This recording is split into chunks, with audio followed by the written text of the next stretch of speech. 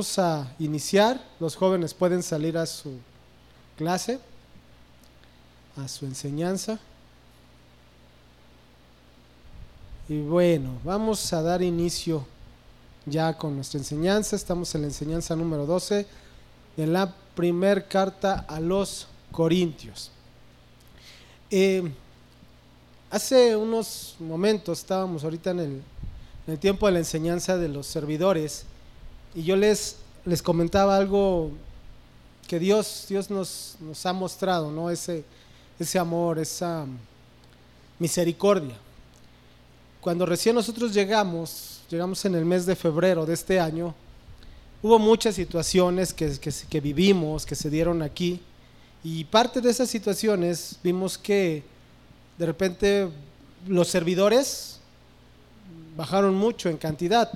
Cuando llegamos creo que contábamos 16, 17 servidores, y después de unos meses llegamos a hacer ¿cuántos? 6, 7 servidores. Entonces vimos esa situación cuando recién llegamos. Pues dijimos, ¿qué está pasando, no? ¿Qué fue lo que pasó? Que de repente eran tantos y ¡pum!, se bajó, se fueron varios. Y hoy que estábamos en la enseñanza de servidores, ya contando también a los de Iglesia Infantil, vi la congregación más o menos como estamos ahorita, ¿no? Con los servidores. Entonces digo, bueno, gracias a Dios vemos cómo Dios está obrando, ¿no? Dios está llevando a cabo esa obra en los corazones de los hermanos. Hay servidores nuevos en estas últimas fechas. Se integró una familia a servir, gracias a Dios por sus vidas, de que escucharon, de que respondieron a ese llamado. Yo no digo que ustedes no, yo sé que Dios habla con ustedes y Dios les va a ir mostrando, pero bueno. Entonces vi hace ratito ese grupo de servidores y demás. Gracias a Dios porque hay una respuesta, ¿no?, al llamado de Dios, porque el llamado a servir lo hace Dios. Yo solamente soy un instrumento para dar ese mensaje, pero el llamado lo hace Dios, y los que responden a ese llamado son ustedes, ¿no? Yo no voy a salir de aquí, voy a ir a hacerles manita de puerco, levántense a servir, órale, ¿no? Dios es el que va a obrar en sus corazones. ¿Cómo lo veo? En esa parte de los servidores que ya se levantaron, que vemos una congregación con los servidores que estaba más o menos igual, así lleno. Y también lo vimos el día de ayer en matrimonios. ¿Quiénes pudieron venir a matrimonios ayer? Bueno, gracias a Dios, están todos invitados. Las enseñanzas de matrimonios los sábados a las 5 de la tarde. Pueden venir, aunque a lo mejor el esposo esté trabajando, la esposa esté ocupada, pueden venir solos, no pasa nada. Dice, es que es de matrimonios y no está mi esposo, no está mi esposa. Vénganse ustedes. La enseñanza es para todos, ¿sí? La enseñanza la podemos recibir todos. No sabemos el día de mañana si vamos a dar un consejo a algún matrimonio y sea una buena oportunidad para aprender y nosotros poder ayudar a otros que lo necesitan. Entonces, de verdad, vénganse las enseñanzas, aunque esté solito, solita. A lo mejor hay algún viudo, a lo mejor alguna separada, no lo sé. Vénganse también, a todos nos sirven las enseñanzas. Entonces hay que aprovecharlas, no se cobra, son gratuitas y Dios nos habla a través de esas enseñanzas. Lo que yo les iba a mencionar en cuanto a esto es que ayer, gracias a Dios, contabilizamos 7 matrimonios y 5 hermanos que venían solitos, pero bueno, aquí estaban, ¿no? De verdad decimos 7 matrimonios, a lo mejor puede decir alguien, son re poquitos. Cuando nosotros llegamos y dimos la primera enseñanza de matrimonios, aquí está una hermana para que les dé testimonio de eso. ¿Cómo creen que estaba la congregación en esa enseñanza? ¿Cuántos matrimonios cree que había cuando dimos la primera aquí de matrimonios? ¿Cuánto? 1. ¿Alguien más? ¿Alguien da más? ¿No? No había ningún matrimonio. 2 hermanas solitas nada más. 2 hermanas solas. Y preguntamos, oye, los demás no, pues son las que normalmente vienen. No sé si la hermana me lo pueda asegurar eso. La hermana es la que estuvo aquí. Ella estaba con otra hermanita que está sirviendo. Estaban aquí las 2 solitas. Decíamos, es la enseñanza de matrimonios. ¿Qué pasó aquí? Entonces, el día de ayer que venimos y dimos la enseñanza, iban a dar las 5, faltaban como 5 minutos, 3 minutos para las 5, y nada más teníamos 2 matrimonios. Decíamos, pues Señor, tú nos has llamado y aquí estamos. Pero conforme fue avanzando el tiempo y que íbamos a iniciar, gracias a Dios, de verdad vimos 7 matrimonios, 5 hermanos que venían solos, y decimos gracias de verdad, porque en estos meses vemos la obra de Dios en sus vidas. ¿Por qué? Porque no somos nosotros, no es mi esposa y no soy yo, no somos nosotros los que hacemos esa obra. Nosotros solamente somos un instrumento en las manos de Dios, pero la obra la hace Dios en ustedes, cuando ustedes se lo permiten. Porque luego nosotros mismos ponemos esas trabas, ¿o no?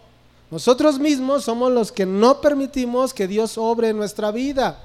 ¿Por qué? Porque primero le damos lugar a nuestra carne, porque primero estamos mentalizados, porque primero estamos pensando, porque primeramente estamos preocupados por la parte natural que por la parte espiritual.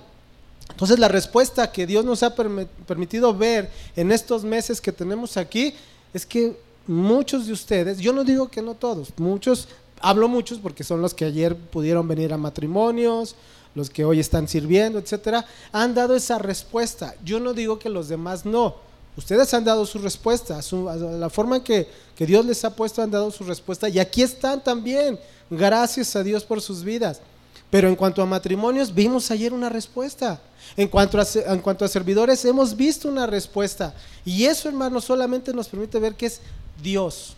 Grábense esto: Dios es el que lo hace, Dios es el que obra en sus vidas, Dios es el que está haciendo eso en sus vidas. Y el hecho de que ustedes estén aquí es porque Dios está poniendo algo en ustedes, es porque Dios está trabajando algo en ustedes. Y eso de verdad me da gusto.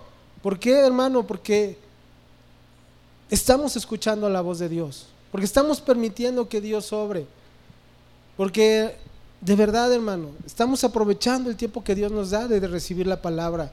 ¿O dónde preferirían estar, hermanos? A ver, díganme ustedes, ¿dónde les gustaría estar? ¿En su casa? ¿En camita? ¿No? ¿En la birria? ¿En la barbacoa? ¿No? ¡Ay, qué rico! Saliendo, no se desespera, ¿no? ¿Dónde les gustaría estar? ¿En un hospital? ¿En la cárcel? ¿Dónde? Yo creo que estamos en el mejor lugar a donde Dios nos pudo permitir estar, ¿no? ¿Están en la cama viendo En Familia con Chabelo? No, que ya lo sacaron, ¿no? Ya no lo pasan. Híjole, bueno, ya ni modo, ya no lo pude ver. Pero estamos aquí, hermano, estamos aprovechando, gracias a Dios, el tiempo, y estamos recibiendo la palabra. Dios está obrando en sus vidas. Dios pone el querer como el hacer, y esa parte de querer como hacer está ahorita mostrado, hermano, que el hecho de que ustedes estén aquí, de que ustedes hayan dado esa respuesta a Dios para estar aquí, de verdad. Entonces esa es la obra de Dios en ustedes. Y vamos a iniciar a nuestra Biblia, vamos a ir a la primera carta a los Corintios, al capítulo 1, versículo 30. Primera carta a los Corintios 1:30. Y voy a retomar este versículo porque es un versículo base de lo que ahora es Cristo en nosotros, de la obra de Dios en nosotros. Primera carta a los Corintios 1:30. Dice ahí: mas por Él estáis vosotros en Cristo. Primer punto bien importante, y lo voy a retomar otra vez: mas por Él. Hermano, lo que Dios está mostrando en este lugar, lo que Dios está permitiendo que veamos en este lugar, es por Él. ¿Estamos de acuerdo? No es obra de un ser humano, no es obra de una persona, es la obra de Dios. Este lugar, esta congregación, hermano, es por la gracia de Dios, es por la obra de Dios en sus vidas. ¿Estamos de acuerdo? Es porque Dios está haciendo, Dios está obrando. No son técnicas humanas, no son métodos de superación personal, es Dios obrando en la vida del hombre, en la vida de ustedes. Por Él, ustedes, nosotros estamos en Cristo Jesús. Ya lo vimos, hermano, hablamos de una pertenencia. Tenemos una identidad. Nuestra identidad, ¿quién es? ¿Quién es? Cristo. Esa es nuestra identidad. Estamos en Cristo Jesús. Y luego dice, el cual nos ha sido hecho por Dios, ¿qué? ¿Si estamos ahí o no? A ver, ¿estamos leyendo? A ver, hermano, chéquele que no traigan el memín pingüino. El cual nos ha sido hecho por Dios sabiduría. Nos ha sido hecho, hermano, ahora nosotros hemos recibido la sabiduría de Dios. Estamos en Cristo por Él. Ahora nosotros tenemos ese acceso a la sabiduría de Dios. ¿Cuál es la sabiduría de Dios en nosotros? Su palabra. ¿Cómo se manifestó la sabiduría de Dios para nosotros? En la cruz de Cristo, ya lo vimos. Dios manifestó esa sabiduría que viene de lo alto en esa cruz, al mandar a su Hijo Jesucristo a morir. Hermano, para el mundo, lo vamos a ver más adelante, es una locura pensar que vamos a obtener la salvación por medio de esa cruz. Hermano, para el mundo es locura, para nosotros es la sabiduría de Dios. Para nosotros es la vida eterna, es la salvación, ¿o no? ¿Sí o no? Entonces, por Él, hermano, y esa sabiduría ahora está disponible para nosotros. Ahora nosotros podemos entender esa sabiduría de Dios. Ahora podemos comprender la sabiduría que viene de Dios. Esa sabiduría, hermano, que nos va a llevar a discernir lo espiritual. Esa sabiduría que nos va a llevar al conocimiento de Dios, a glorificar a Dios. A ver, te hago una pregunta. El hecho de que tú vengas este día domingo o cada domingo a recibir la palabra, ¿tú crees que estás glorificando a Dios? Bueno, tiene que ver con esa sabiduría que viene de Dios. Tiene que ver con lo que Dios ha manifestado en tu vida, ¿sí? Es la sabiduría manifestada en nosotros. Dice el versículo 6. Sin embargo, hablamos, primera carta a los Corintios 2:6. Ya pasamos al capítulo 2, versículo 6. Ya brincamos los primeros versículos. Vamos ahí al 6, que es la parte que hemos estado viendo las últimas semanas. Y dice, sin embargo, hablamos sabiduría. Nuevamente viene esa palabra sabiduría entre los que han alcanzado ¿qué? Madurez. Ya lo vimos. La madurez hace referencia en este caso a aquellos que han recibido al Espíritu Santo, aquellos que han respondido al Evangelio de Cristo, a los que han podido ser testigos del poder de Dios en sus propias vidas, ¿sí? A ellos se habla de esa sabiduría, a ellos, a esas personas que respondieron al Evangelio. Para ellos es la palabra, para nosotros es esa palabra. Por eso dice, hablamos sabiduría de Dios entre los que han alcanzado madurez, entre los que hemos permitido lo que Dios se ha manifestado. Podemos entender el conocimiento de Dios, podemos entender el plan perfecto de Dios y podemos recibir entonces esa sabiduría, la sabiduría manifestada en la cruz de Cristo. Ya no nos dejamos engañar por la sabiduría del mundo, porque ya lo vimos, esa sabiduría es destructiva. La sabiduría del mundo lo que hace es destruir. La sabiduría de Dios nos trae vida. ¿Estamos de acuerdo? Hola. ¿Sí? Ok, entonces recibimos esa sabiduría de Dios. Por eso dice, y sabiduría no de este siglo, ni de los príncipes de este siglo que perecen. Versículo 7, mas hablamos sabiduría de Dios en misterio, la sabiduría oculta, pero que la cual Dios predestinó antes de los siglos para nuestra gloria. Entonces, esa sabiduría, dice Pablo, que se habla en misterio. ¿Qué quiere decir? Que era algo secreto, pero que ahora es revelado. Es revelado para el mundo, es revelado para la gente, que pueda recibir esa sabiduría que nos habla de la salvación. Una salvación establecida por Dios desde antes de los siglos, desde antes de la fundación de este mundo, algo que Dios estableció antes. Si alguien llega a decirte, no, es que Dios tuvo que hacer un cambio ahí porque el ser humano pecó y entonces Dios tuvo que modificar, no es cierto. Dios ya lo sabía desde antes lo que iba a pasar. Esa es la omnisciencia de Dios, Él ya lo sabía. Por eso menciona aquí algo que Él ya había predestinado, Él ya había preparado desde antes de la fundación del mundo, Él ya lo sabía. Entonces que venga y que te diga, no, es que Dios no sabe todo, no, es que Dios se le salió de control, no es cierto. Dios ya lo tenía establecido. ¿Estamos de acuerdo? ¿Sí? Versículo 8. La que ninguno de los príncipes de este siglo, habla de esa sabiduría, conoció, porque si la hubieran conocido, nunca habrían crucificado al Señor de gloria. Ya lo mencionamos hace 8 días.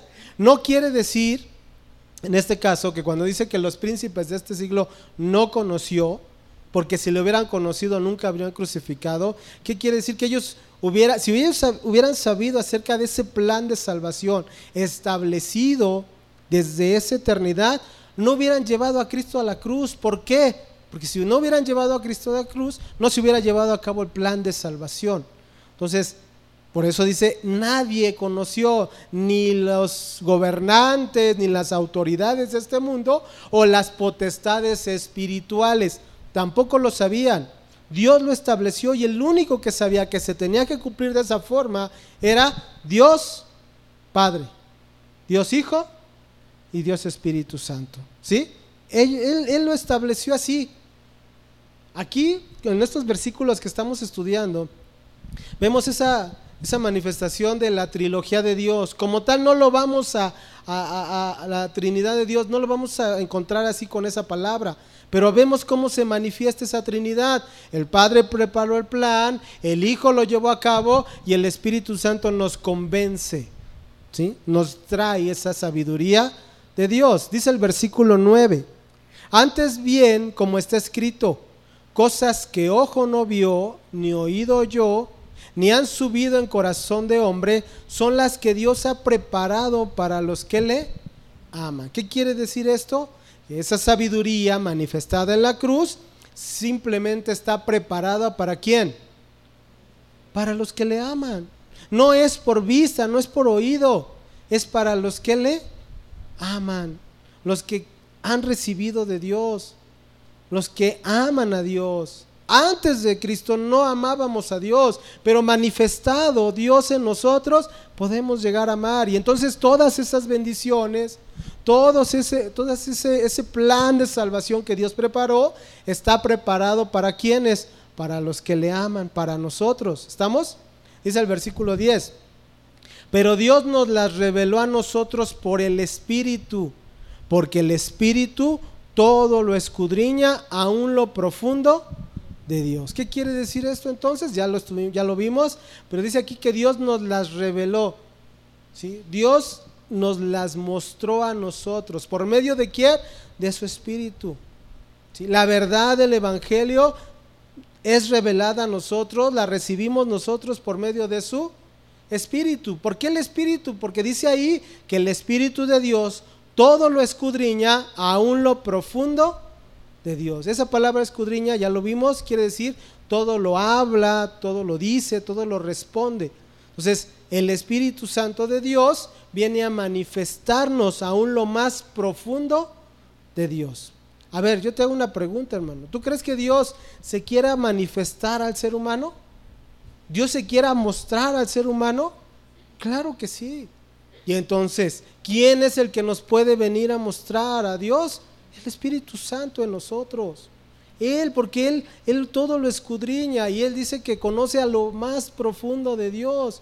Entonces recibimos del Espíritu y entonces podemos nosotros recibir esa guianza, esa palabra, esa convicción de parte de Dios por medio del Espíritu. El mismo Espíritu que los trajo a ustedes. El mismo Espíritu Santo de Dios que les puso en su corazón el estar en este día aquí. Es Dios. ¿Estamos de acuerdo? Y yo no dudo que los hermanos que no vinieron, también Dios se lo haya depositado eso. Pero muchas veces, hermano, no lo escuchamos o no queremos escucharlo. Hay situaciones que se dan que no nos permiten venir, también es real, pero muchas de las ocasiones no estamos escuchando la voz de Dios. ¿Estamos de acuerdo? ¿Sí? Bueno, este fue un pequeño resumen de lo que vimos en las últimas semanas. Hoy vamos a entrar a la siguiente parte de estos versículos. Y aquí viene una diferencia, ¿sí? De acuerdo a lo que les mencioné, lo que vimos en este resumen, dice que Dios deposita esa sabiduría, ¿estamos? Entonces, esto nos permite ver una clasificación que nosotros podemos darle en este momento acerca de los hombres. Vemos dos tipos de hombres. ¿Cuáles son esos tipos de hombres? ¿Cuál cree que sea? ¿Qué se imaginan? ¿Salvos o no salvos? Muy bien. ¿Alguien más? ¿No? Si estamos hablando de que Dios deposita lo espiritual y dice que eso está preparado para los que le aman, estamos hablando de, entonces, un tipo de hombre que es espiritual y un tipo de hombre que es natural. Esos podemos clasificar en este caso a los hombres en esos dos tipos, el espiritual y el natural. Fíjense que lo que vamos a ver en este capítulo 2, en los últimos versículos, y lo que Dios nos va a permitir ver en el capítulo 3 en las próximas semanas, son enseñanzas fuertes, son enseñanzas importantes a la vida de la iglesia, a la vida del cristiano. El capítulo 3 nos habla de un tipo de hombre cristiano carnal. ¿Estamos? No me voy a meter más allá, es lo que dice el capítulo 3. Pero para poder llegar a esa parte, vamos a hacer esa clasificación. Un hombre espiritual y un hombre natural. El hombre espiritual es aquel, ya lo entendimos ahorita con los versículos, es aquel que recibe de Dios. ¿Estamos? Es aquel que tiene al Espíritu Santo de Dios y que es dirigido por el Espíritu. ¿Estamos de acuerdo? Es aquel que recibe la sabiduría ¿de quién? ¿De quién? De Dios. A ver, vamos a cobrar ánimo. ¿De quién? ¿Echamos una porra? Okay. De Dios, ¿sí? Ese es el hombre espiritual, ¿sí? El que ahora está en Cristo, el que ha recibido de Cristo, el que tiene al Espíritu Santo de Dios. Ese es un hombre espiritual. ¿Cuál es el hombre natural entonces? A ver, ¿cuál sería? Si ya vimos el hombre espiritual, ¿cuál vendría siendo el natural? El que no recibe a Dios, el que no lo conoce, ¿se deja qué? ¿Había dicho ahí atrás? No se deja dirigir por Dios. Muy bien, ¿qué más? Si no tienen la sabiduría de Dios, ¿qué sabiduría tiene? Mundana, ¿no? Sabiduría de hombre. Es aquel que se deja llevar por los impulsos humanos. ¿Qué entendemos por un impulso humano? Sus deseos por el pecado, sus emociones, sus sentimientos. Ese es un hombre natural, ¿sí? Es un hombre que no tiene la sabiduría de Dios, que no ha recibido la sabiduría de Dios, que se mueve bajo la sabiduría mundana, la sabiduría del hombre, de lo que hay en la naturaleza, en cada una de las personas. En el príncipe de la potestad del aire, ¿quién es? Satanás. Ese es el que se maneja en esa sabiduría mundana. El que es el hombre espiritual camina, vive, se mueve en la sabiduría de Dios. A ver, ustedes están aquí, vinieron este día, se prepararon, se bañaron. ¿Sí se bañaron? Sí se bañaron. Y vinieron a recibir la enseñanza. ¿Qué tipo de hombres son ustedes? Espiritual, no natural. Natural se quedó en casa. El natural sigue en el mundo. El natural está preocupado por las cosas del mundo. Yo les mencionaba un ejemplo hace ratito a mis hermanos, que en esta semana tuve la oportunidad de ver una película con mi hija que le dejaron en la escuela. La película se llama Interestelar. ¿Ya la vieron? Interestelar, ¿no? Ay, no sé ni quiénes son los que salen en la película. Bueno, véanla, de verdad. Yo la vi con mi hija, es la segunda vez que la veo. Y les digo una cosa, no la entendí. Entendí algunas partes, ¿no? Pero bueno, ¿no la han visto de verdad? A ver, ¿quién ya la ha visto? ¿Ya la viste? ¿Tú sí la entendiste? A ver, explícamela, porque yo no la entendí. Bueno, te voy a decir lo que yo entendí. Bueno, véanla, está interesante. No voy a decir que está buena, está interesante la película. Está un poquito ahí. Platicábamos mi hija y yo cuando la veíamos. Oye, ¿qué quiso decir con? No, pues quién sabe. Creo que esto y esto. No, creo que esto. Bueno, esa película, de acuerdo a la síntesis, de acuerdo a lo que entendimos nosotros, esa película es como tipo futurista, ¿no? Una película futurista. Que el autor o el que escribió, el que la produjo, no sé, menciona una reseña donde está bien hecha la película en la parte, ¿cómo le podemos llamar? Científica, porque manifiesta algunas cosas, muestra algunas cosas basadas en la ciencia, ¿no? Como son los viajes espaciales, etcétera. Pero mete algunas cosas futuristas, ¿no? Le agrega ahí cierto mensaje futurista, donde dice que el ser humano en un futuro, ¿sí?, él va a poder conseguir que la raza humana se salve. Lo que está viviendo el planeta, a ver si estoy bien o no, si voy bien o no, eso, ok. Lo que se supone que está viviendo esa película en ese momento, en ese planeta que es el planeta Tierra, es una situación donde ya el planeta se está destruyendo y una situación ya de que la gente se está enfermando, la situación es, no sé, los contaminantes, no sé, el ambiente donde se presenta todo, está dañando a las personas. Está llegando a un punto que la NASA, por eso le digo que usa cierto mensaje científico, pero con cierto mensaje futurista, que la NASA está buscando otros planetas a donde el ser humano se pueda trasladar, porque este planeta ya se está terminando, ¿no? Se está destruyendo por todo lo que está pasando en el medio ambiente. Ellos dicen que, por ejemplo, pasan esa parte donde las personas tienen problemas de respiratorios, ¿no? Como tipo asmáticos, como tipo alérgicos, ¿no? Y eso, hermano, es algo real, es algo que hoy en día sí se está manifestando. Sí hay muchas personas que tienen problemas alérgicos, ¿no? Tú vas al doctor y te dices que tienes un problema de rinitis, no, le dicen rinitis alérgica. ¿Alguien ha ido al doctor y le ha dicho eso? Que empiezas con mucho escurrimiento nasal, tos, ojos llorosos, comezón, etcétera.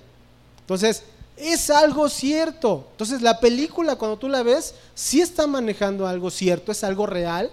Lo que hoy se está viviendo, todos esos contaminantes que hay, nos están dañando. ¿Cuántos saben eso?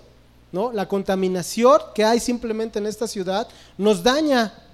Decía, yo platicaba con mi hermano Omar, de allá de Tláhuac, él también tiene ese problema de rinitis alérgica, y en ciertas fechas, así como a mí, se nos incrementa, ¿sí? Principalmente en estas fechas de octubre, noviembre, diciembre, enero, parece que tenemos una gripa así que constante, que no se nos quita con nada.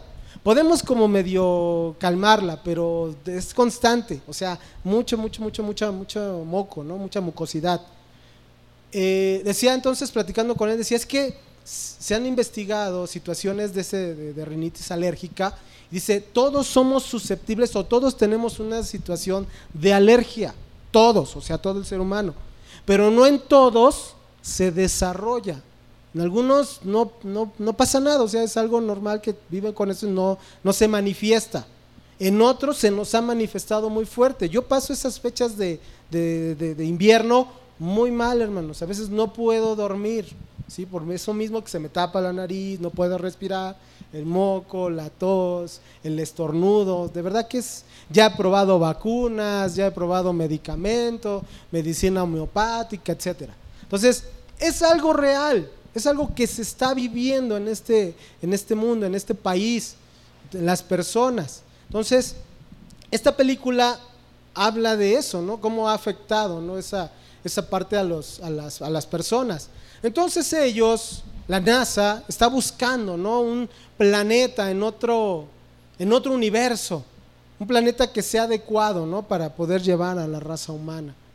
Entonces, pues la película yo creo que el que la escribió estaba bien pasado o medio fumado, que está, híjole, bien loca, pero bueno, se supone que encuentran, ¿no? Un planeta muy allá después de un hoyo negro y ya llegan al planeta y luego este hombre regresa y que lo que al final manifiesta es que el mismo ser humano tiene el poder de la salvación del mismo hombre. O sea, este planeta se está destruyendo y entonces el mismo ser humano está buscando otro lugar a donde irse para prolongar la vida del hombre. Hermano, o sea, eso es en lo natural, eso es lo que entiende el hombre natural, eso es lo que busca el hombre natural. Y te voy a decir algo, el hombre tiene una sabiduría mundana. ¿Y qué quiere decir? Que la sabiduría mundana destruye. A donde se vaya el ser humano, ¿qué crees que va a hacer? No va a destruir. Pasan una imagen donde es como un tipo de, ¿qué habíamos dicho que era? Como un tipo de cápsula, ¿no? Donde ya había habitantes, ya había pasto, estaban jugando, todos bien contentos. No, es que ya rescataron esas personas. ¿Cuál rescataron? Se llevaron el pecado para allá también. ¿Y qué crees que van a hacer con esa cápsula? Pues la van a destruir al final de cuentas, va a acabar igual. ¿Estamos? Entonces, esa es la sabiduría del mundo, que piensa que el hombre va a lograr que el hombre sobreviva. No es cierto, la sabiduría del hombre, ya lo vimos, es la destrucción del mismo hombre. La sabiduría de Dios trae vida, la sabiduría del hombre destruye. Pues a donde se vayan, ¿qué crees que va a pasar? También lo van a acabar, sea otro planeta. Sabemos que no va a pasar, pero vámonos a esa parte de cómo se mete la sabiduría del hombre en la parte científica, que lo único que hace es apartarnos más de Dios. Al final platicábamos acerca de esa reseña, decíamos, lo único que ese autor o ese productor o ese escritor está buscando es alejarnos de Dios, porque le está dando al hombre, según esto, el poder. ¿Para qué? Para salvar. Y no es cierto. El ser humano no te va a salvar. El ser humano lo que va a buscar es destruir, porque es su naturaleza pecaminosa. Es su naturaleza humana, es la naturaleza del hombre, es la sabiduría del hombre. Sabiduría del hombre tiene que ver con destrucción, hermano. Y la única sabiduría que trae vida es la sabiduría de Dios, no la sabiduría del hombre. Entonces, con ese tipo de películas, lo único que buscan es no, si es que el hombre es el único que puede encontrar, el hombre es el único que puede lograr. No es cierto. A donde se vaya el ser humano, lo que va a hacer es destruir.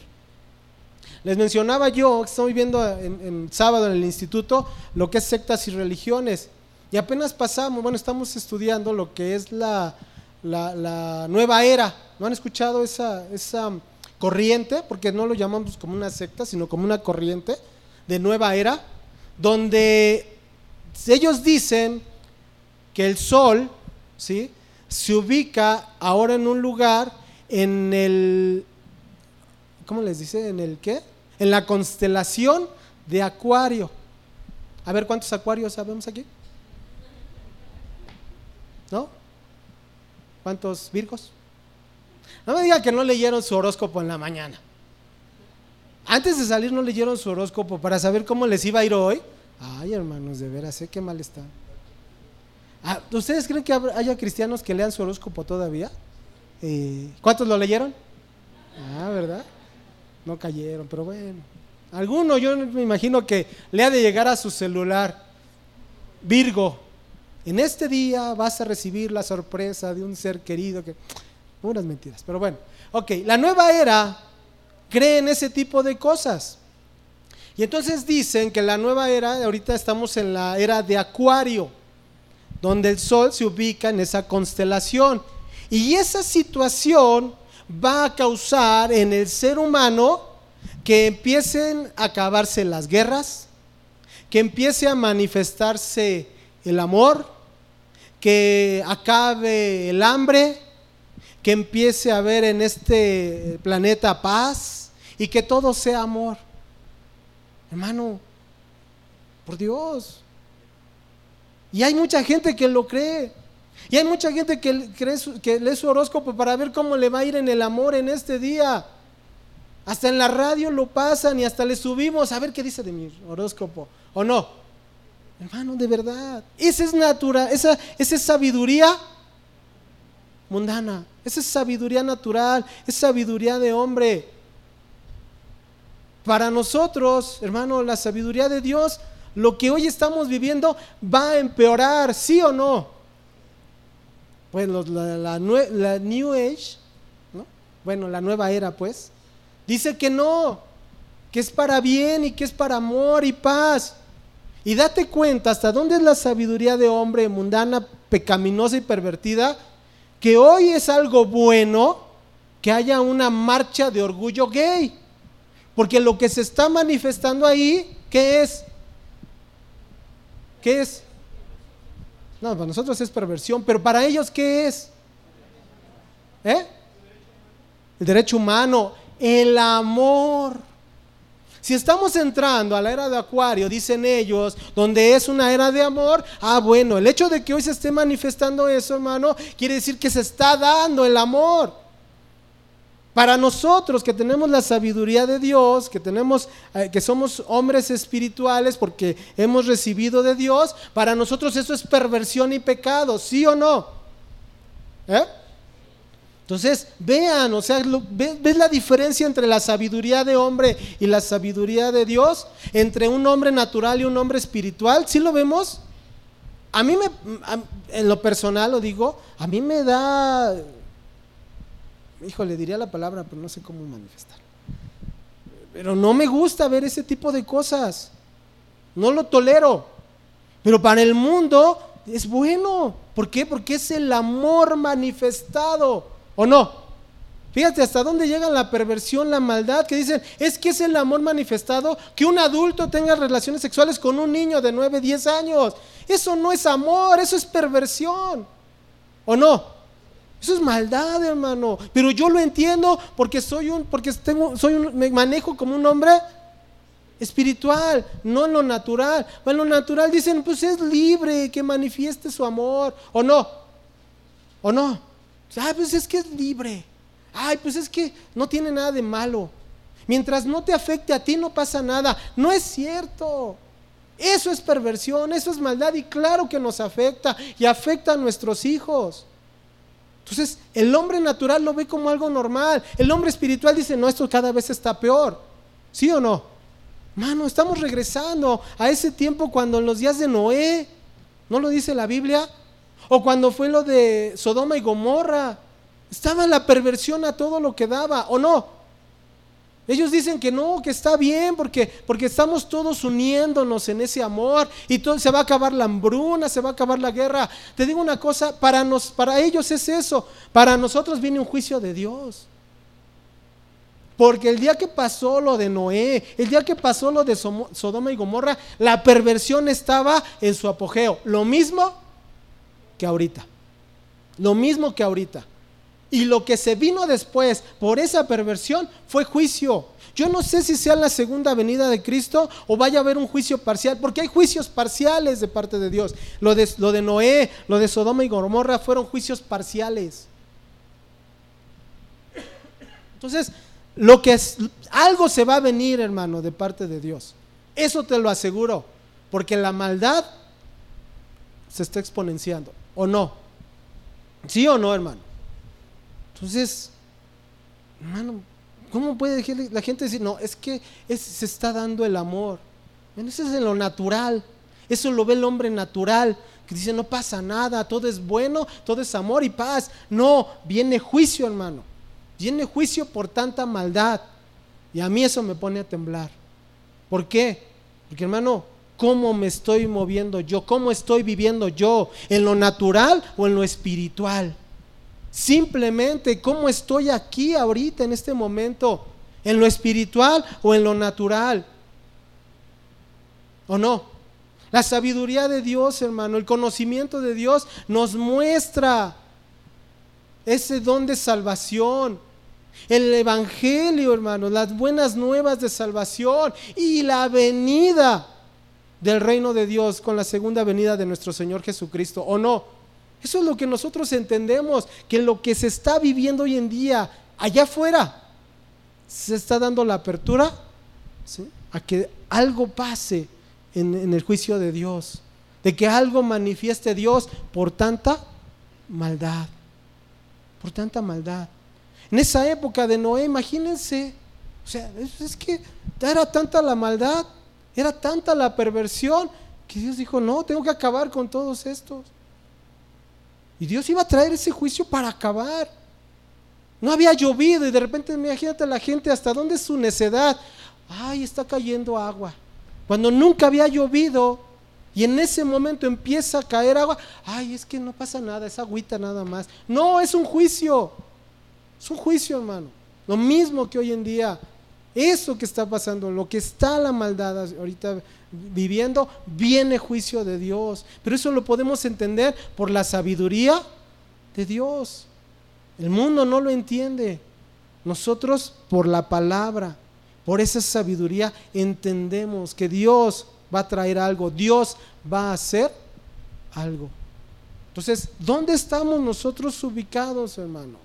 ¿En la sabiduría, en el hombre natural, o en la sabiduría o en el hombre espiritual? ¿Dónde estamos ubicados? El tema es el tema número 12. Ay, apenas le estoy diciendo. Que lleva el título de la revelación por el Espíritu de Dios. La revelación por el Espíritu de Dios, y póngale ahí un guión, la mente de Cristo.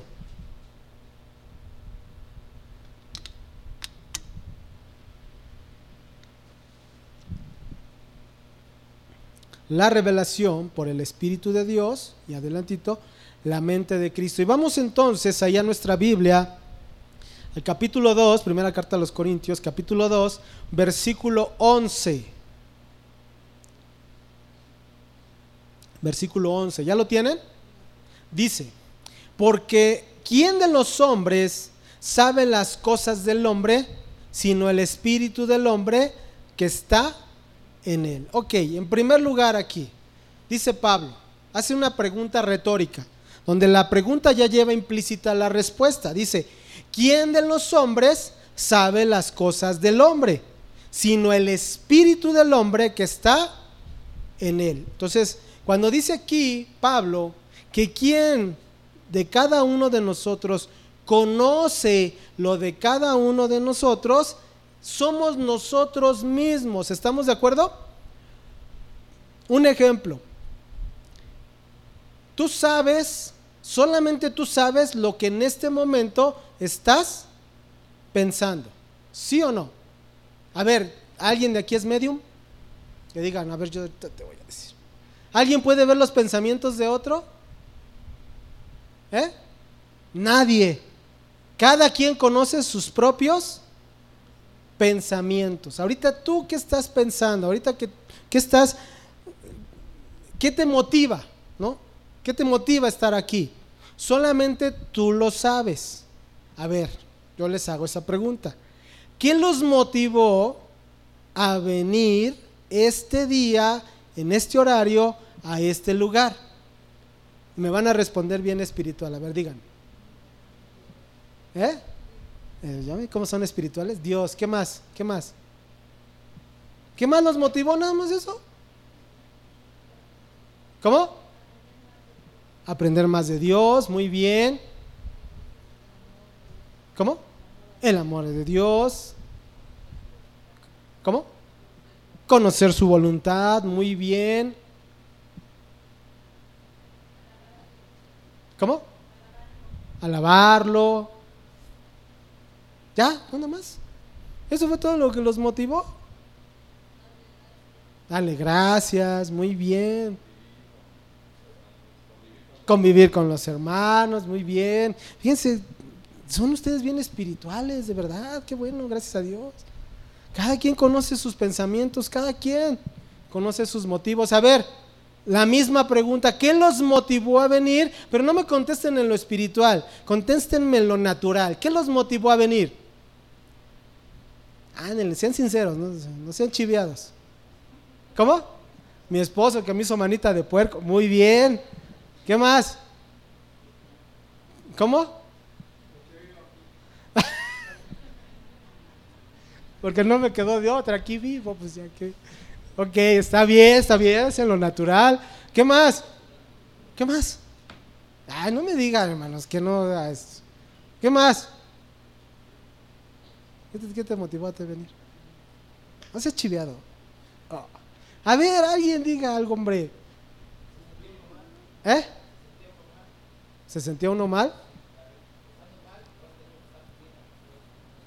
No, esa fue como espiritual su respuesta, hermano. No, en la carne, lo natural. ¿Eh? Por cumplir, ¿no? Pues es que es domingo, pues tengo que cumplir, tengo que estar ahí, ¿o no?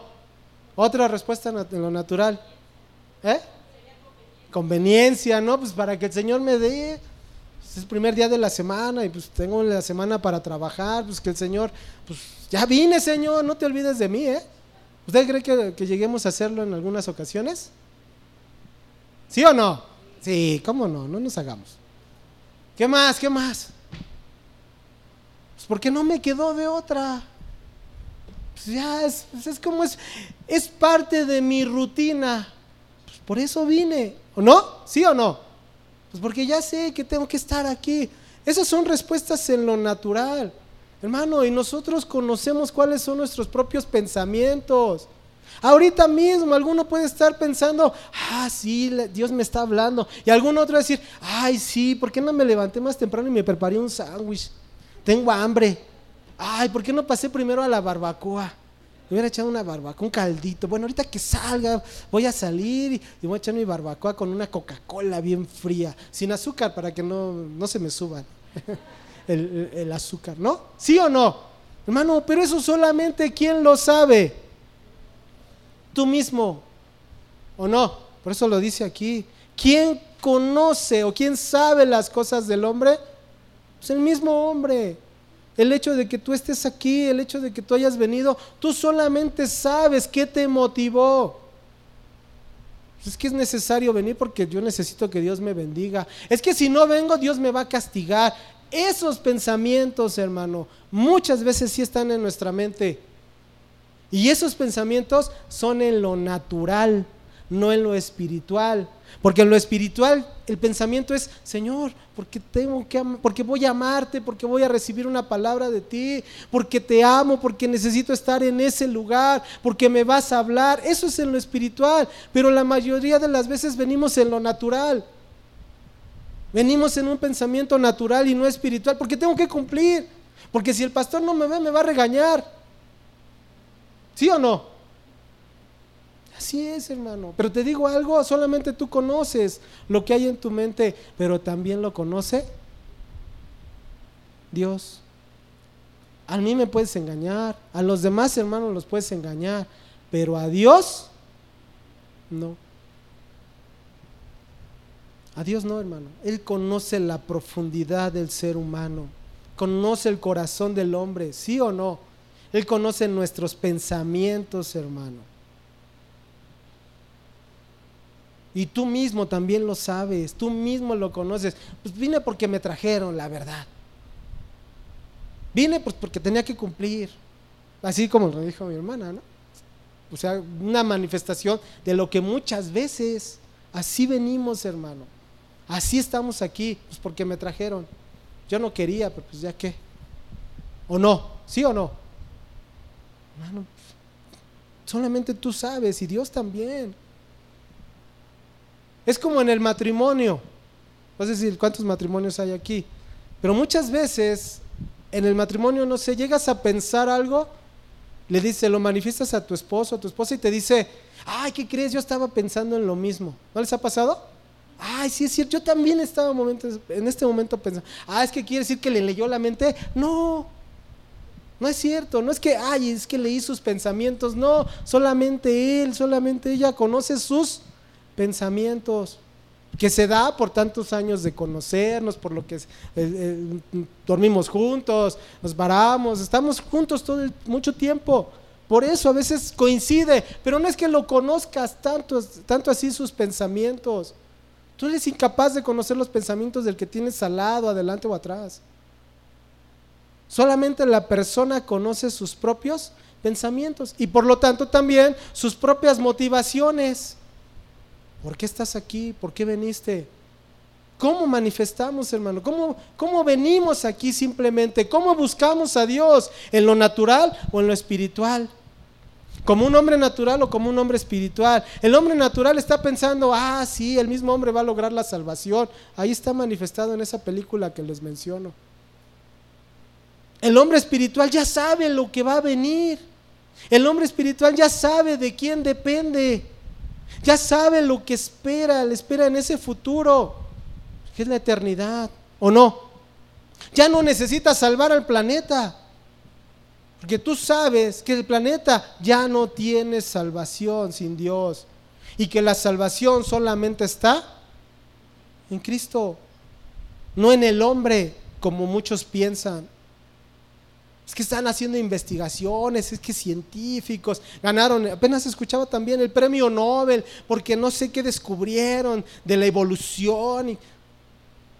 Hermano, lo único que me muestra es la necedad del mismo hombre, que se quiere cegar, que no quiere ver a Dios, que quiere seguir tratando de encontrar la salvación en el mismo hombre, cuando ya entendimos que en el mismo hombre no hay salvación, hay destrucción. Hay perversión, hay maldad, ¿sí o no?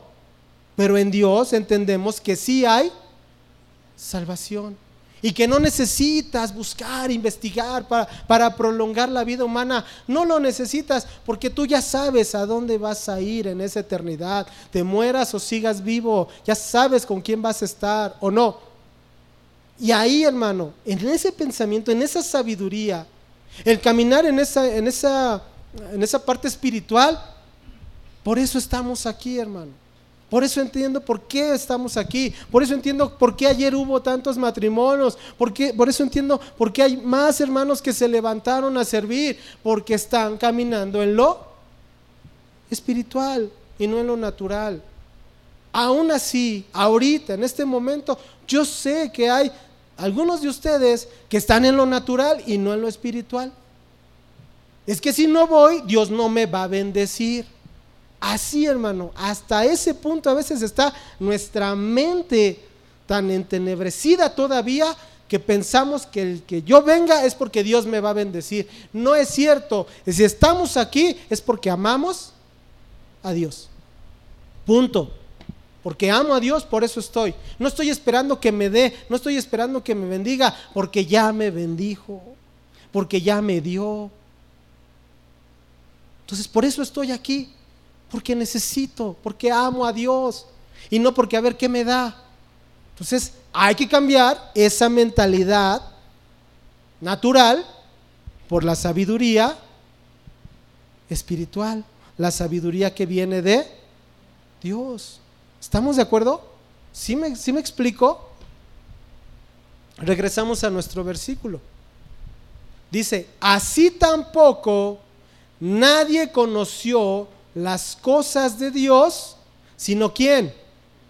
El Espíritu de Dios. Dice, nadie conoció. Esa palabra conoció en el original quiere decir nadie comprendió, nadie sabe las cosas de Dios. Cuando se refiere a cosas, hace referencia a la sabiduría de Dios, manifestada en ¿dónde? Ya se los he dicho y ahorita lo volví a mencionar. ¿En dónde? En la cruz de Cristo.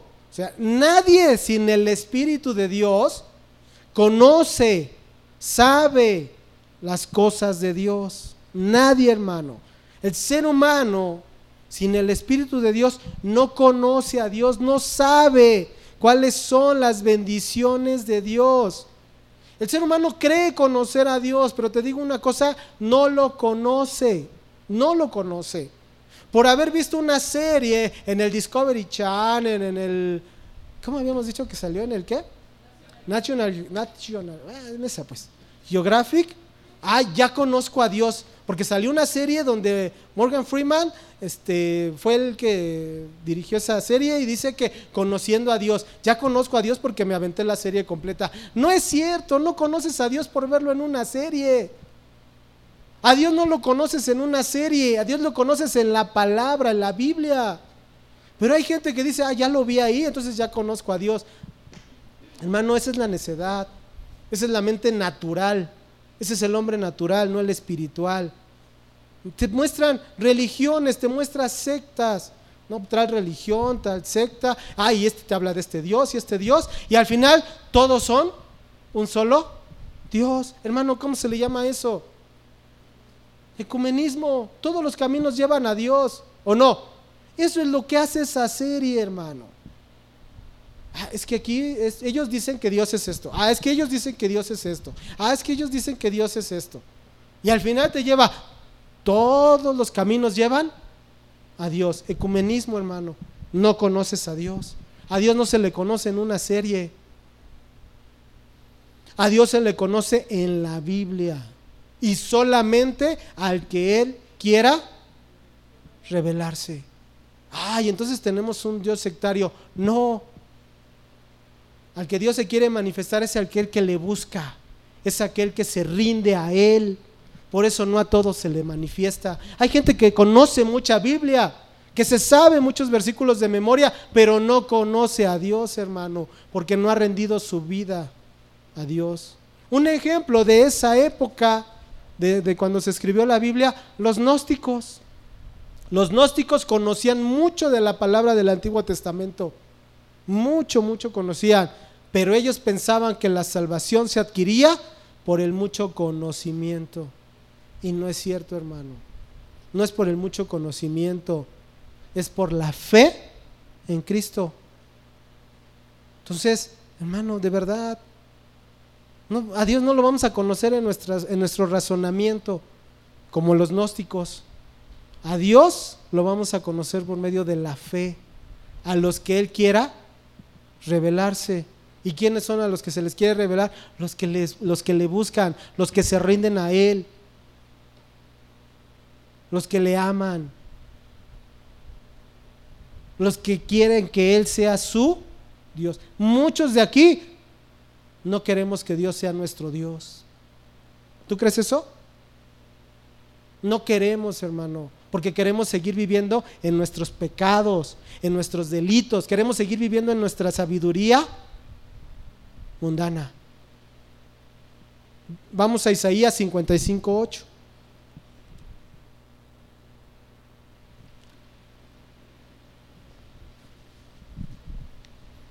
Isaías 55:8.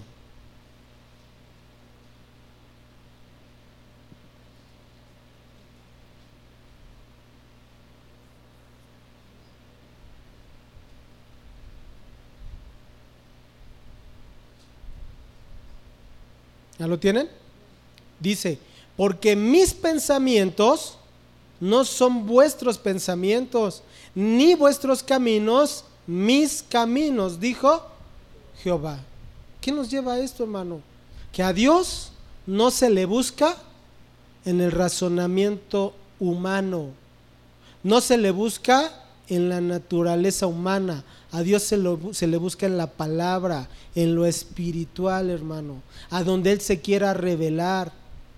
¿Estamos de acuerdo? No, es que esa serie estaba muy apegada. No, es que esa serie estaba muy buena. Eso es en el razonamiento humano, hermano, porque adecuamos un Dios a nuestras propias necesidades. Eso es en la parte espiritual, en la parte natural, perdón. En la parte espiritual, ¿dónde lo vas a buscar? En la Biblia, a donde Dios quiere que se le conozca la palabra, hermano. Ahí es a donde vas a encontrar de Dios, ahí es a donde lo vas a conocer, en la palabra. ¿Sí o no? ¿Sí o no, hermano? Entonces, ¿cómo estamos aquí? ¿En el razonamiento natural ¿En el razonamiento mundano o en la sabiduría espiritual, en la sabiduría de Dios, hermano? ¿Cómo estamos? Solamente tú lo sabes. Y bueno, y Dios también sabe cómo estás aquí. Si estamos pensando cómo voy a lograr, cómo me voy a salvar, cómo voy a conseguir más, cómo voy a hacer, hermano, te digo una cosa, estás en lo natural y no en lo espiritual. Estás más preocupado por lo de allá afuera que por lo que Dios hable a tu vida. Y te digo una cosa, estás perdiendo el tiempo. Estás perdiendo el tiempo, ¿por qué? Porque se te va la oportunidad de salvación. Estás pensando cómo lo vas a hacer tú. Y te digo una cosa, ya se los dije, no vas a conseguir por ti mismo nada. ¿Cómo estamos actuando? ¿Cómo estamos viviendo? No toda tu vida, la última semana, simplemente cómo viviste. ¿En lo natural o en lo espiritual? ¿Oraste, buscaste a Dios, ministraste a tu esposa, bendeciste a tus hijos, saliste para trabajar y sustentar a tu familia, le diste la palabra a otra persona que la necesitaba? ¿O en el transcurso de la semana hiciste cosas indebidas, pecaminosas, insultaste, robaste, fraudeaste, estuviste en la lujuria? No lo sé. ¿Cómo estás viviendo? Te digo, no toda tu vida, nada más la última semana. Hermano, de verdad, ¿cómo estamos viviendo? ¿Cómo estamos caminando? ¿Qué dice Mateo 10:28? Vamos ahí.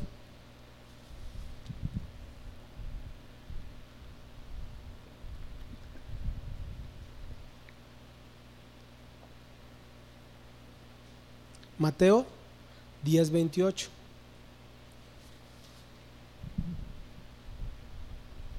¿Ya lo tienen?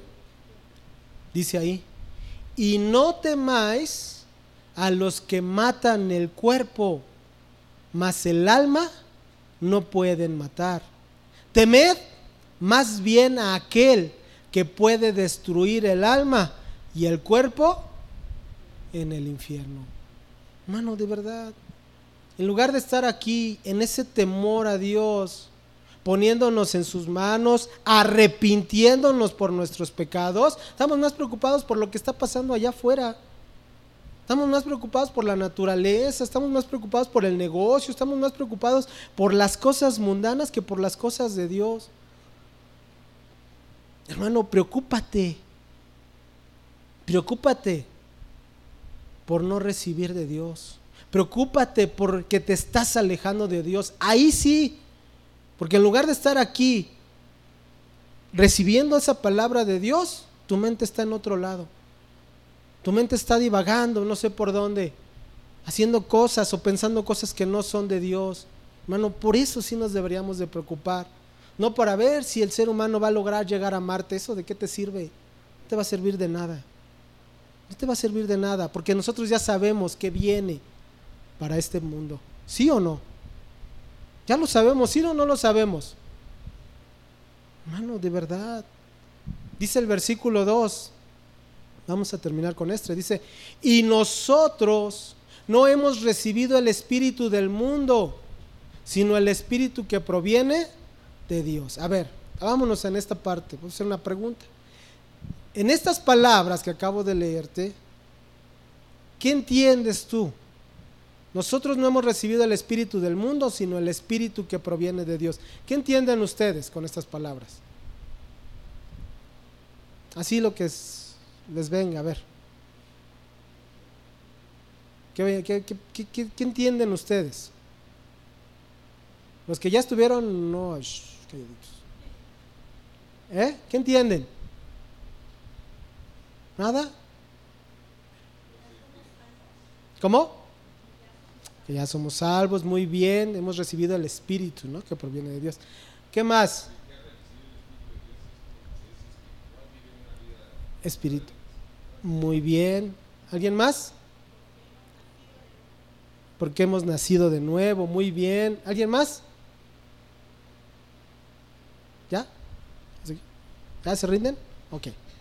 Dice: y nosotros no hemos recibido el espíritu del mundo, sino el espíritu que proviene de Dios. Dice, esa palabra recibido en el original quiere decir echar mano, quiere decir entrar y también quiere decir obtener. A ver, dice, regresando a nuestro versículo, no hemos recibido el espíritu del mundo. ¿Qué entiendes tú con eso? Que ese espíritu del mundo no lo hemos recibido, no lo hemos obtenido, no ha entrado en nosotros. ¿Por qué? Porque ya veníamos con él. Nuestra naturaleza pecaminosa, ya traíamos esa naturaleza mundana, ya teníamos esa sabiduría mundana. Dice, no hemos recibido. ¿Qué quiere decir? Que antes de que hubiéramos venido a Dios, que hubiéramos recibido, que nos hubiéramos rendido a Dios, teníamos una naturaleza mundana. ¿Sí? Eso es a lo que se refiere. Dice, sino el espíritu que proviene de Dios. ¿Qué quiere decir? Que el que podemos recibir o el que hemos recibido, ¿cuál fue? El Espíritu Santo de Dios. ¿Sí? A eso se está refiriendo esta parte. Hermano, en este mundo, si no hemos rendido nuestra vida a Dios y seguimos actuando como naturales, traemos una naturaleza pecaminosa, caída, una naturaleza mundana. ¿Estamos? Ya venimos con ella desde que nacemos. Pero hay la oportunidad, o Dios nos está dando, nos está ofreciendo el Espíritu que viene de Él, que es el Espíritu Santo. Y podemos, ese Espíritu, podemos recibirlo. ¿Estamos de acuerdo? Y la única forma de recibirlo es rindiendo nuestra vida a Él. Es reconocer la cruz de Cristo. Podemos decir, es que yo no sé qué me pasa, me congrego cada domingo y no cambio, sigo igual, porque no has querido. Porque no has querido rendirte a la cruz de Cristo, sigues en tu necedad. Hermano, no hay de otra. Porque ese espíritu está disponible para aquel que se rinde a esa cruz. Pero ¿sabes qué pasa? Ves la cruz y te echas a correr. Porque se te va a acabar tu naturaleza mundana. Se te van a acabar tus deseos mundanos. Por eso te echas a correr y no te rindes a Cristo. Porque el Espíritu está disponible, hermano. Está disponible para el que se rinda, para el que deje de pelear, para el que deje todos sus deseos mundanos y se vaya a los pies de Cristo. Por eso ese Espíritu está accesible, por eso ese Espíritu se puede recibir. Pero solamente para los que quieran, hermano. Vuelvo a lo mismo. Podemos estar aquí cada domingo y seguir con esa naturaleza o con esa sabiduría mundana. Porque no queremos. Yo no sé qué esperas que pase en tu vida para rendirte a Cristo. Si todo lo que nos habla la Biblia nos habla de esa salvación y de un castigo eterno, ¿o no? Pero ¿qué queremos que pase para que nos rindamos a Cristo? ¿Qué queremos que nos suceda, hermano? O de plano, pues ya espérate entonces al juicio y viene el castigo eterno. No hay de otra. La Biblia lo dice, ¿o no? ¿Sí o no? ¿Estoy mal? Entonces, ¿qué quieres que pase? Mira, vamos a Efesios capítulo 2, versículos 1 y 2.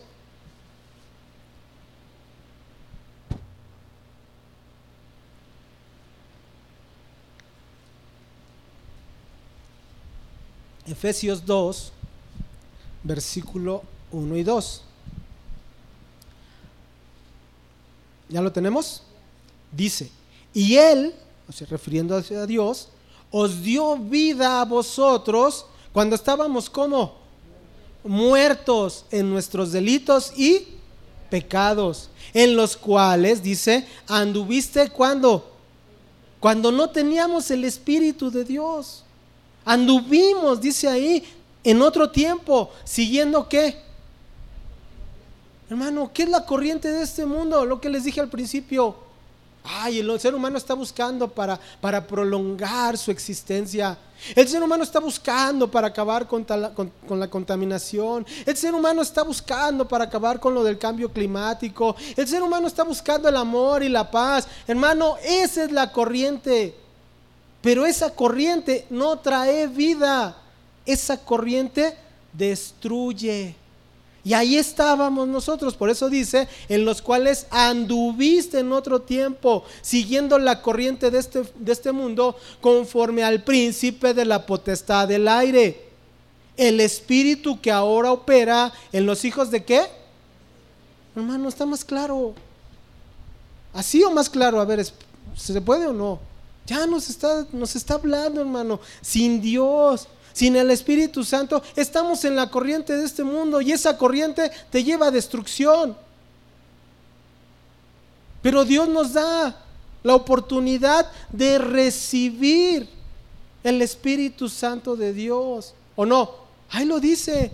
Nosotros no hemos recibido porque ya lo teníamos, pero ahora podemos recibir el Espíritu que proviene de Dios. El Espíritu, hermano, que se refiere a vida, que se refiere a esperanza, que se refiere a salvación. Ese es el que está disponible para que venga a tu vida, hermano. Es el Espíritu que proviene de Dios. Aquí estamos viendo, ¿sí?, uno de los 3 ministerios importantes del Espíritu Santo, y el primero de ellos es que el Espíritu viene a morar a tu vida. No lo traes, no viene cuando naciste, no viene contigo, pero hay la posibilidad de que ese Espíritu venga a morar en tu vida, y la única forma en que Él venga a morar en tu vida es cuando tú te rindes a Él y dejas de buscar la sabiduría del mundo. Dejas de moverte en la naturaleza mundana. Dejas de ser un hijo de desobediencia, dice ahí. Entonces, el Espíritu viene a morar. Es uno de los puntos del ministerio del Espíritu Santo. Viene a morar en ti. Y al venir a morar en ti, vamos a ver qué dice nuestro versículo. Sino el Espíritu que proviene de Dios, para que sepamos lo que Dios nos ha concedido. O sea, en el momento que tú permites que el Espíritu Santo venga a tu vida, que proviene de Dios, tú vas a saber lo que Dios te ha, ¿qué dice ahí? Concedido. Gálatas 4:6, vamos a leer también.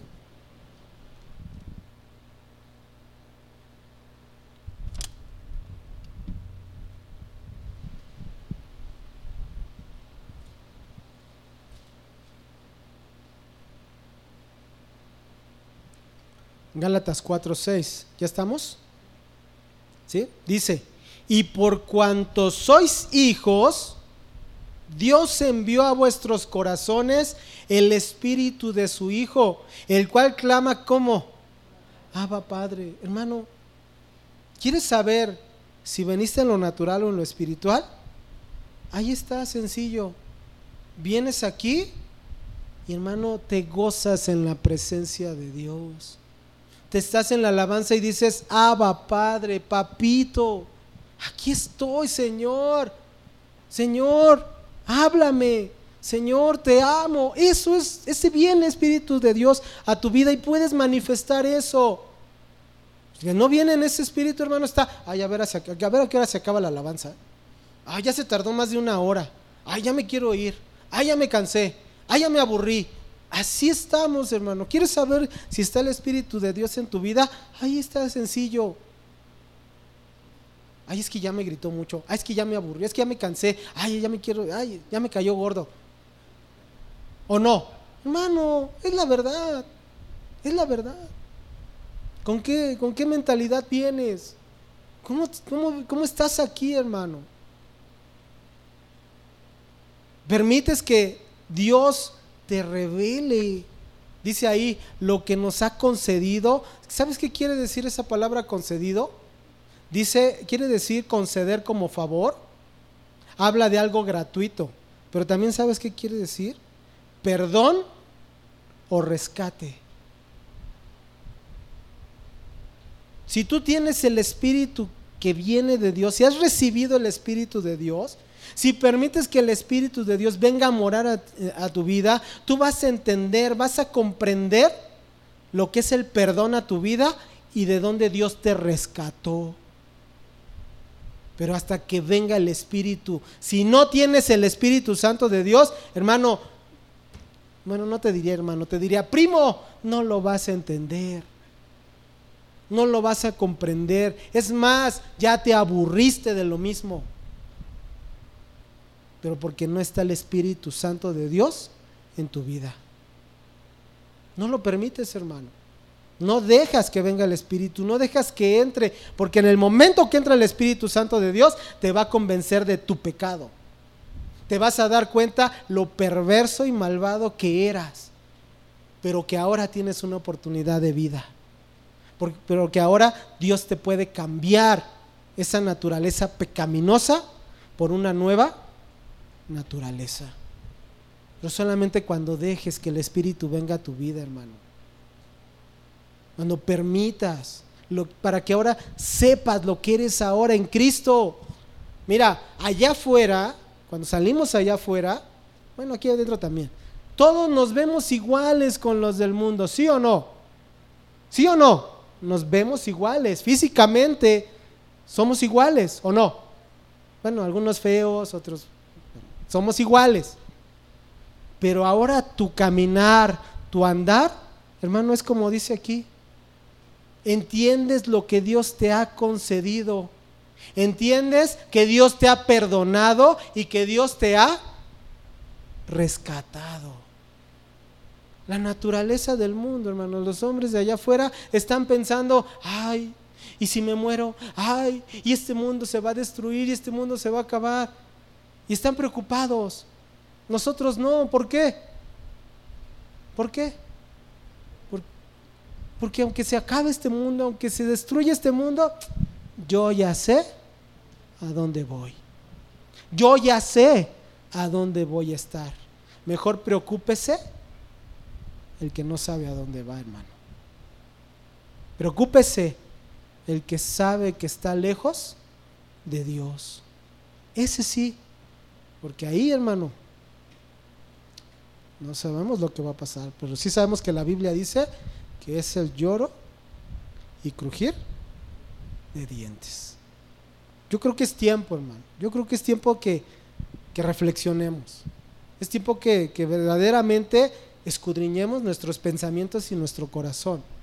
Nosotros mismos lo podemos hacer. Y ya dejemos, hermano. Ya cambiemos esa forma de pensamiento. Ya cambiemos ese pensamiento pecaminoso y nos rindamos a Cristo verdaderamente. Permitamos que Cristo obre en nosotros y podamos tener una nueva naturaleza y podamos salir de aquí y podamos caminar perdonados y rescatados, hermano. Que no importa que el mundo se esté destruyendo, que no importa que el mundo se esté acabando, yo sé cuál es mi esperanza, yo sé a dónde voy, yo sé quién me rescató. Ahora, eso nos tiene que llevar también a preocuparnos por todos aquellos que no tienen a Cristo. Y entonces nos debe de motivar para llevarles el Evangelio, hermano.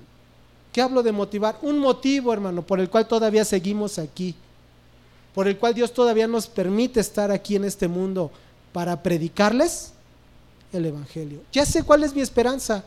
Ya sé cuál es mi nueva naturaleza, ya sé a dónde voy a ir, pero todavía estoy a tiempo para predicarles a los que están allá afuera que hay salvación, que hay vida eterna, que hay esperanza. Hermano, todavía estamos a tiempo. Dios, hermano, todavía está esperando que la gente se arrepienta. Pero ¿cómo van a saber de arrepentimiento si no hay quien les predique, hermano? ¿Quieres saber un motivo de vida hoy en día para ti? Dios nos está dando tiempo para predicar el Evangelio, para llevarles el Evangelio, hermano, a tantas personas que se están perdiendo. ¿Estamos de acuerdo? Cambiemos, hermano, de verdad. Ya es tiempo. Ya deja toda esa sabiduría mundana, hermano, que lo único que va a hacer es destruirte. Ya, de verdad. Y yo te invito a que corras a los pies de Cristo, a que te rindas a esa cruz, hermano, donde solamente ahí vas a encontrar salvación y vida eterna. No en las cosas del mundo, no en la sabiduría del mundo, sino solamente en la sabiduría de Dios, ahí en la cruz de Cristo. Estás a tiempo, estamos a tiempo, hermano, estamos a tiempo. Cambia esos pensamientos mundanos por la mentalidad de Cristo, por la mente de Cristo, rindiendo tu vida a Cristo, permitiendo que Cristo obre en tu vida, permitiendo que Cristo, que el Espíritu Santo de Dios entre a tu vida, more en ti, y entonces te sea revelada su palabra. ¿Sí? Vamos a orar. Bendito Dios, bendito Señor, venimos a ti. Señor, gracias por tu palabra, Señor. Gracias, Señor, porque muchas veces hemos sido ignorantes de tu palabra. Podemos tener mucho tiempo congregándonos en un lugar, pero si no te conocemos, si no hemos rendido verdaderamente nuestra vida a ti, si no hemos permitido que venga el Espíritu Santo a nuestra vida, hemos caminado como mundanos, en la sabiduría del mundo, Señor, en una sabiduría imperfecta, en una sabiduría que destruye.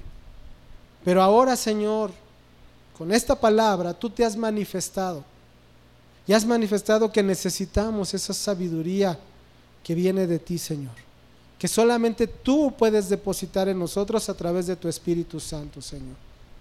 Ayúdanos, Señor, ya a rendir nuestra carne, nuestra carnalidad, Señor, a los pies de esa cruz, y dejar, Señor, que tu Espíritu empiece a obrar en nosotros, que empecemos verdaderamente a cambiar, que empecemos verdaderamente a manifestar una nueva forma de pensamiento, Señor, un pensamiento regenerado, una mente regenerada, y no una mente perversa, Señor, una mente mundana que lo único que busca es destruir. Ayúdanos, Señor, porque la principal destrucción que busca la sabiduría humana es la propia destrucción. Ya no, Señor, ya no, Padre. Ayúdanos, Señor, por favor, a que nuestra mente sea regenerada, y entonces podamos comprender que tú tienes para nosotros vida, Señor, esperanza, perdón y rescate, Señor. Gracias, bendito Dios. Gracias, Padre, por hablarnos a nuestra vida. Gracias por manifestarte, Señor, a nuestra vida. Gracias por permitirnos este día y este tiempo escuchar tu palabra, Dios.